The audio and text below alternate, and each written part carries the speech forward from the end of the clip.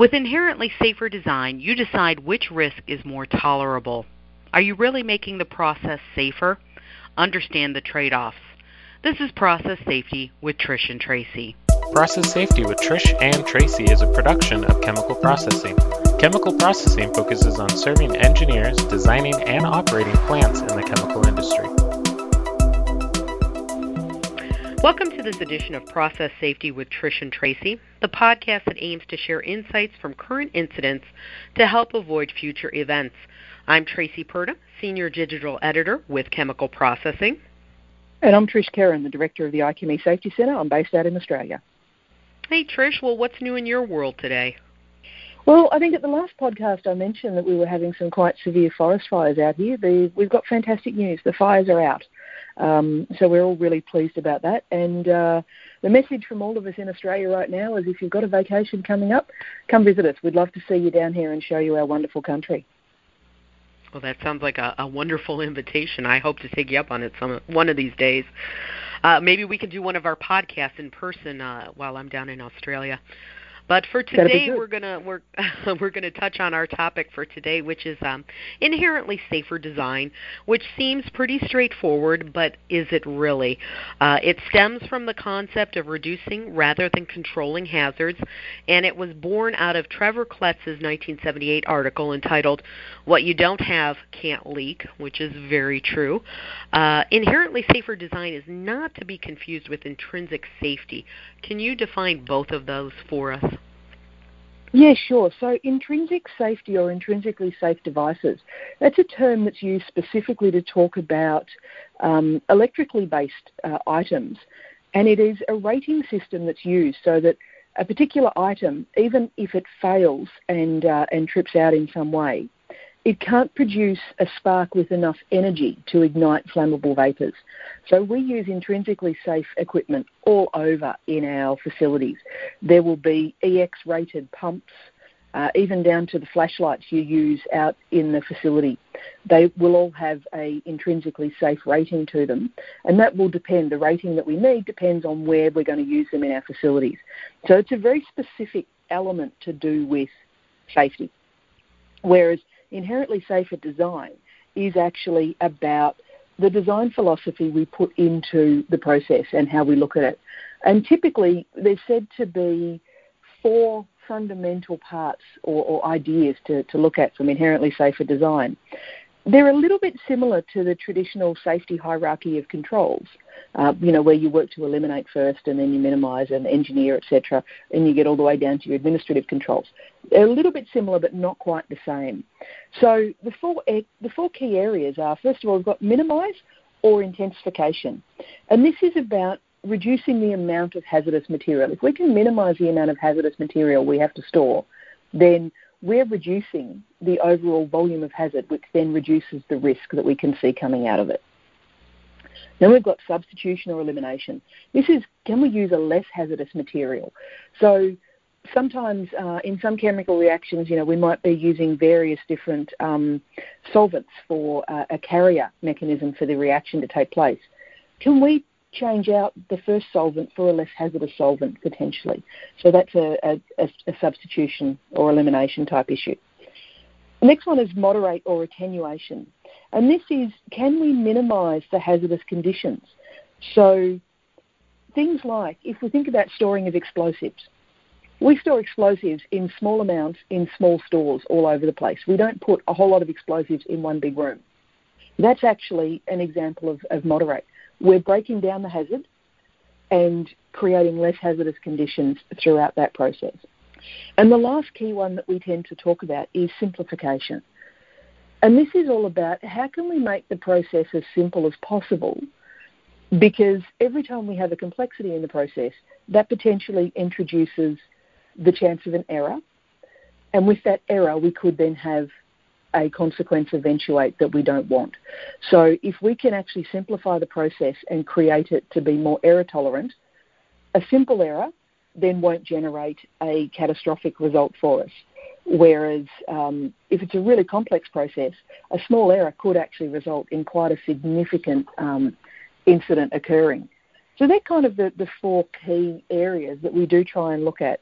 and think about when we're applying inherently safer design principles. Now, when you think of inherently safer design, you get the picture that it starts at the beginning. Can you implement inherently safer design after the fact?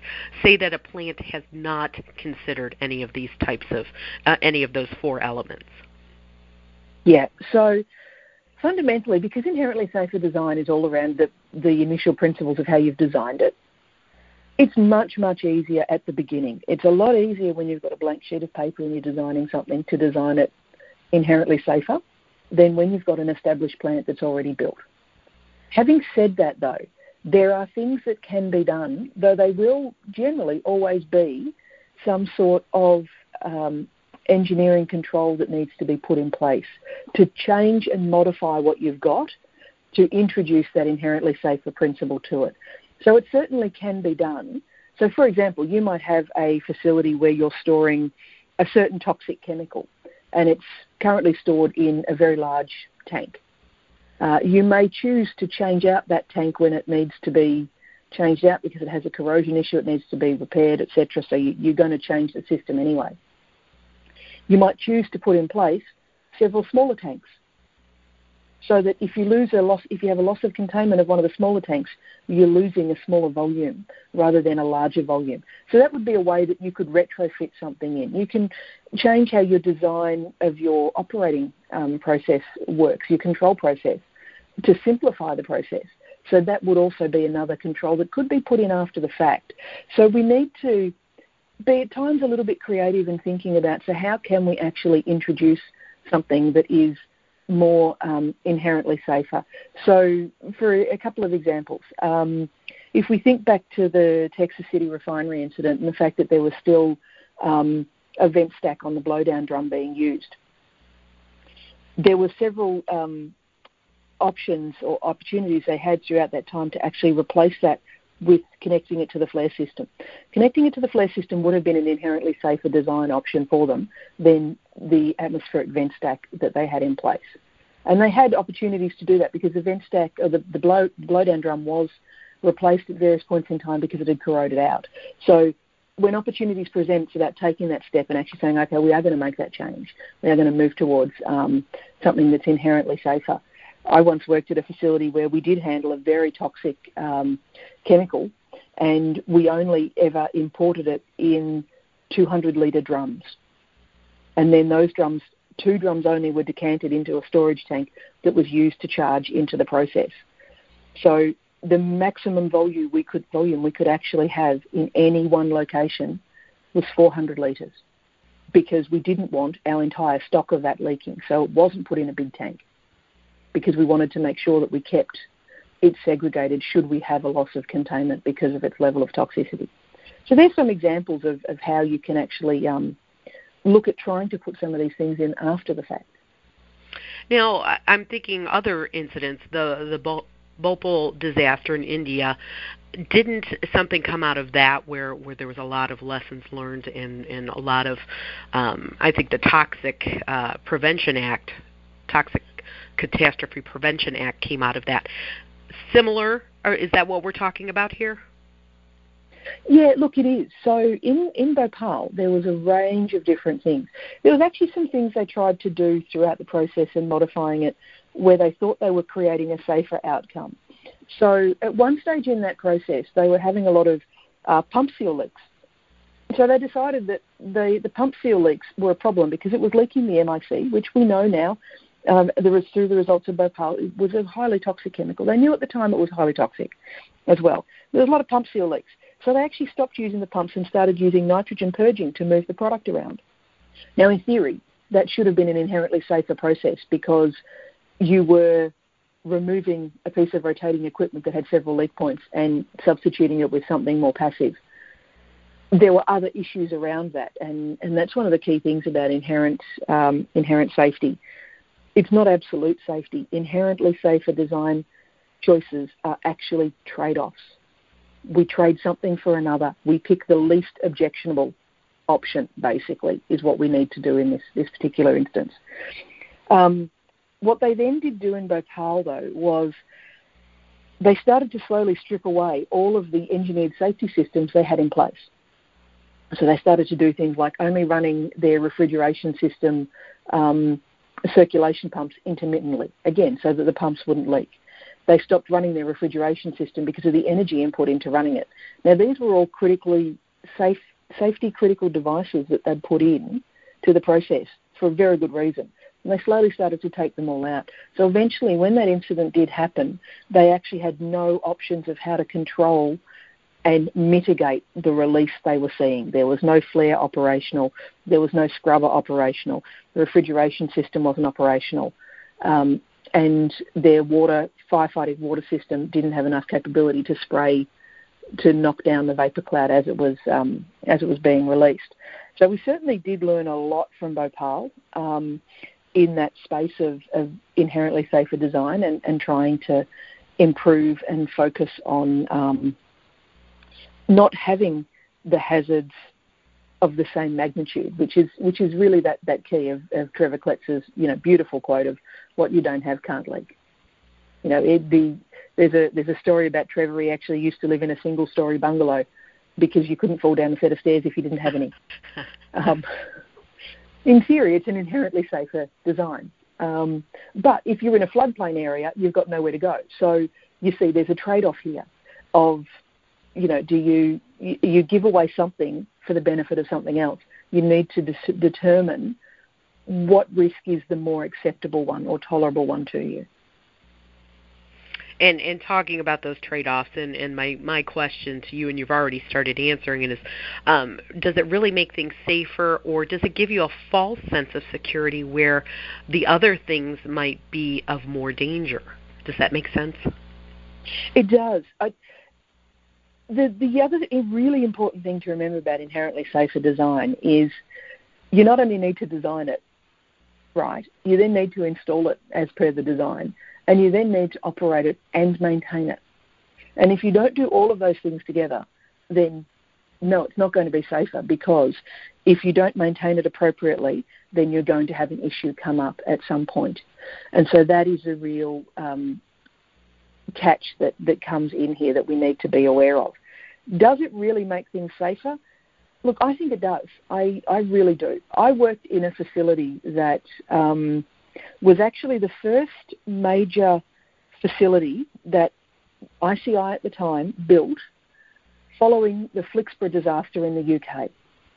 And this facility was designed with the early stages of inherently safer design principles. So I'm going to describe a couple of the design principles that were in this facility. And I do believe that it made this facility a lot safer potentially. So it was handling a carcinogenic substance, and the substance was stored in tanks, and they were stored at one end of the facility, literally as far away as possible from where the people were stored in the facility. So we had all the office buildings and all those sorts of things, literally the directly opposite part of the facility, as far away as possible, because we then created distance and space between the two. But we had to get the product from those tanks up into reactors. The pipeline to get the product from those tanks into the reactors was a continually welded pipe the entire way. So there was a flange at the pump and a flange at the reactor. There were no other flanges, because flanges are potential leak sources.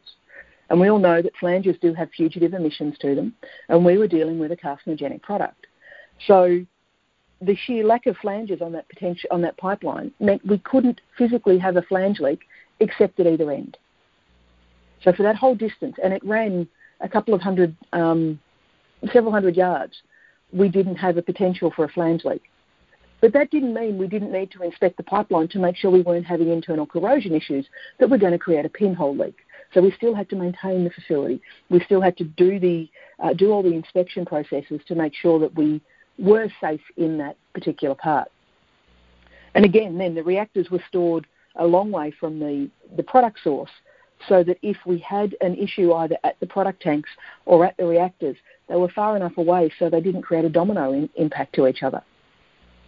And the tanks were even put in such a location that if they had leaked, the prevailing wind and the land geography would have kept the vapor cloud away from the people. So there were all sorts of design processes. It was the same plant that had the 200-litre drums of a highly toxic substance that would only ever handle them at most of 400 litres in one hit. So all these sorts of things were actually really clear, inherently safer design principles applied in practice.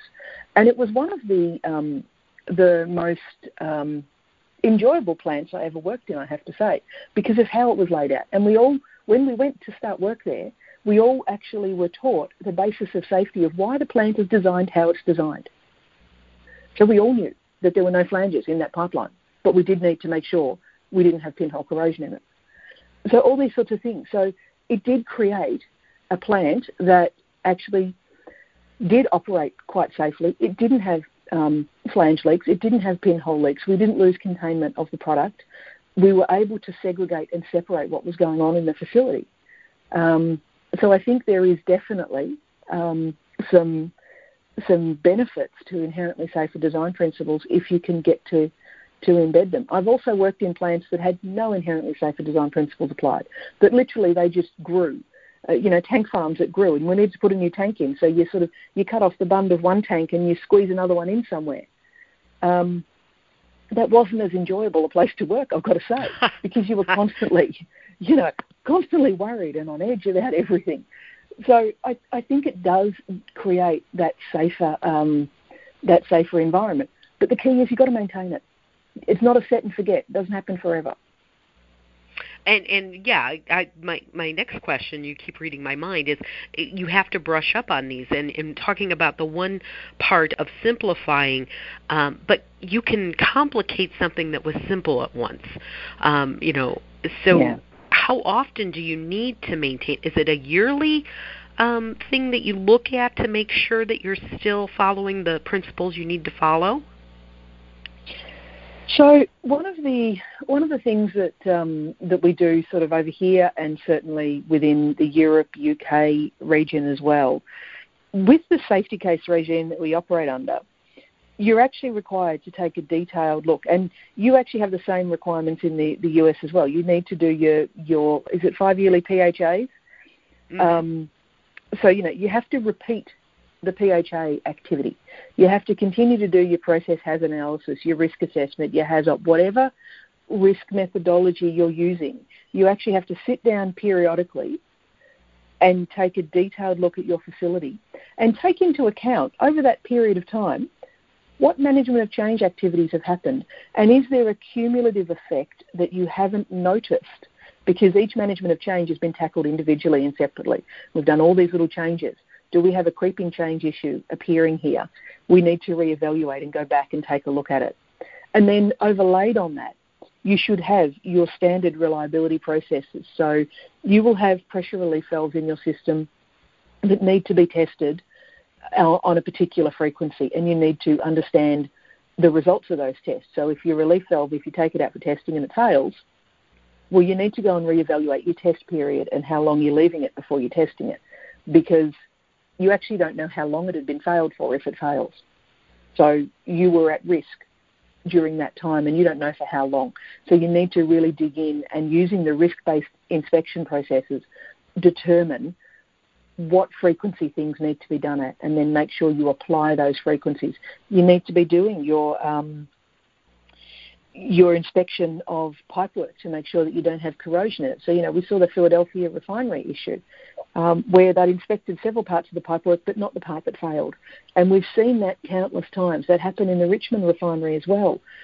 Several parts of the pipe had been inspected. They knew there was a potential corrosion issue, but one part of it wasn't inspected. And so we then started to see that we had the corrosion develop in there. In terms of the simplifying, you've got to be careful that you don't make it simplistic. Simplification is not simplistic. We are still dealing with complex processes, but the idea is if we can eliminate unnecessary steps, then that will create a safer process, because every step that's in the process has a chance of something going wrong. If we've got unnecessary steps that we're doing and we can take them out, then we're removing that potential right there. But understanding that the idea, sometimes you say, so we need to put more control systems on, more indicators, more alarms, more trip systems, all those sorts of things. Every single system you put in has a failure potential. So just adding in multiple detection systems that will shut down something doesn't necessarily make it safer. You actually do have to sit down and do the math behind it with the statistics to determine whether, because of the potential, the rate of failure of the equipment, whether you're actually making it safer or in fact making it worse. So this is an area that is not clear-cut. It's not straightforward. It does require some detailed engineering work to go into it to really understand what the trade-offs are and then what benefit, what risk reduction you can actually get by implementing various different control measures to produce the risk target that you're after. Now, what about on the other side of the coin? Can you over-design? Yes, absolutely. You can. I've heard stories of facilities that were so over-designed from a safety perspective that you actually design them out of existence. They either just will never be built because you just can't financially stack it up because they are so over-designed. There are so many extra things put into them that you just will never build it. I had heard a story, I don't know how true it is, of an offshore platform that was being designed, and it was being designed in such a way there were so many extra safety devices that just kept getting put on this thing that the weight meant it could never be built because, remember, these things have to float. So, yeah, you can go over the top, and that's where you need to actually do the risk calculations and determine at what level you're going to stop at. You know, it is the argument of, do you go and buy a Mercedes when a Ford will do perfectly fine and has all the same safety features in it, for example? You know, we do need to be engineering to the right level, not over-engineering. Over-engineering, the days of where we got to gold plate things and over-engineer things, you know, in the heyday of oil prices, I think they're way gone now. I don't think they're coming back. I think we need to be a bit more pragmatic in our engineering decisions and remember that whilst it is about doing it safely, at the end of the day, we're designing and building things for businesses, and businesses are designed to deliver a return to their shareholders in some way. So they do need to make money. They're not there to lose money. But a key way to make money is to actually have a functioning plant that's safe, that operates, that is reliable.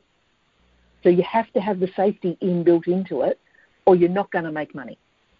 But if you overbuild the safety, you're also not going to make money. And if you overbuild the safety, you can then create these issues where you have created a less safe situation because it is far too complex.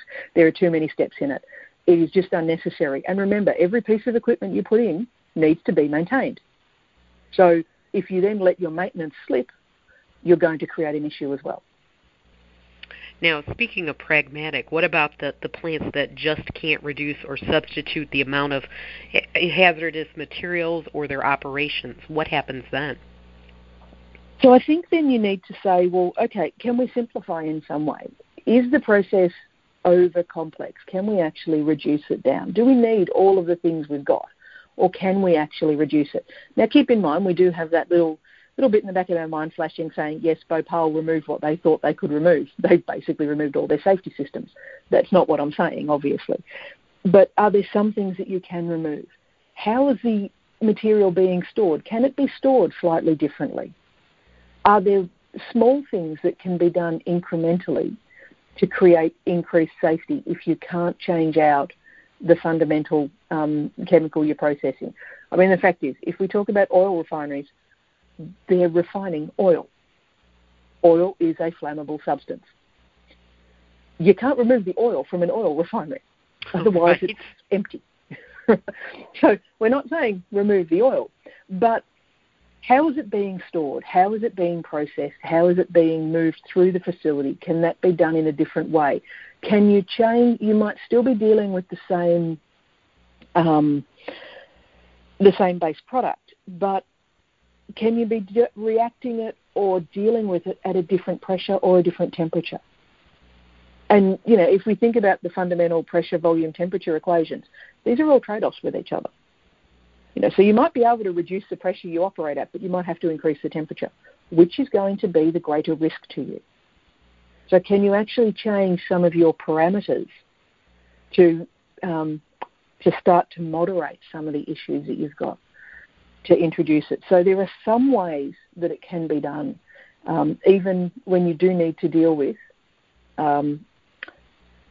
very dangerous or hazardous chemicals that you can't move away from dealing with that substance. But, what temperature or pressure are you handling that substance? At what flow rate are you pumping it? So if you're pumping it through a pipeline from one area to another, do you need to be pumping it at such a high rate? Because even that will make a difference. If you can pump at a lower rate and you get a leak, you've got less coming out over the same period of time than if you're pumping at 5 times the flow rate. So there's all these sorts of things that can be thought about in that process. Now, that also needs to be weighed up with, well, if I can't fill the tank fast enough, then it slows my production. Okay, maybe that's not a feasible option for you. But is there something else you can be doing? Trish, any final thoughts on this topic? I know we've touched a lot of bases that needed to be touched, but do you have any other final thoughts for us? I think really just be open to the idea of thinking about the principles of inherently safer design and how they can be applied. Because we're often just closed off to, but I've already got an existing facility, existing process, I can't change it. Well, actually, is that really true, that you can't change it? Because we make all sorts of other changes. We make all sorts of other changes for good business reasons. Maybe we can change it. We're just not thinking hard enough and thinking creatively enough around how we do it. So my closing words to people on this one is be open to the idea. Be open to embracing it and seeing how you can apply it to your existing facilities, as well as taking that step to commit to apply it to new facilities as well. Well, once again, thank you for all of your expertise on this topic. Unfortunate events happen all over the world, and we will be here to discuss and learn from them. On behalf of Trish, I'm Tracy, and this is Process Safety with Trish and Tracy. Stay safe.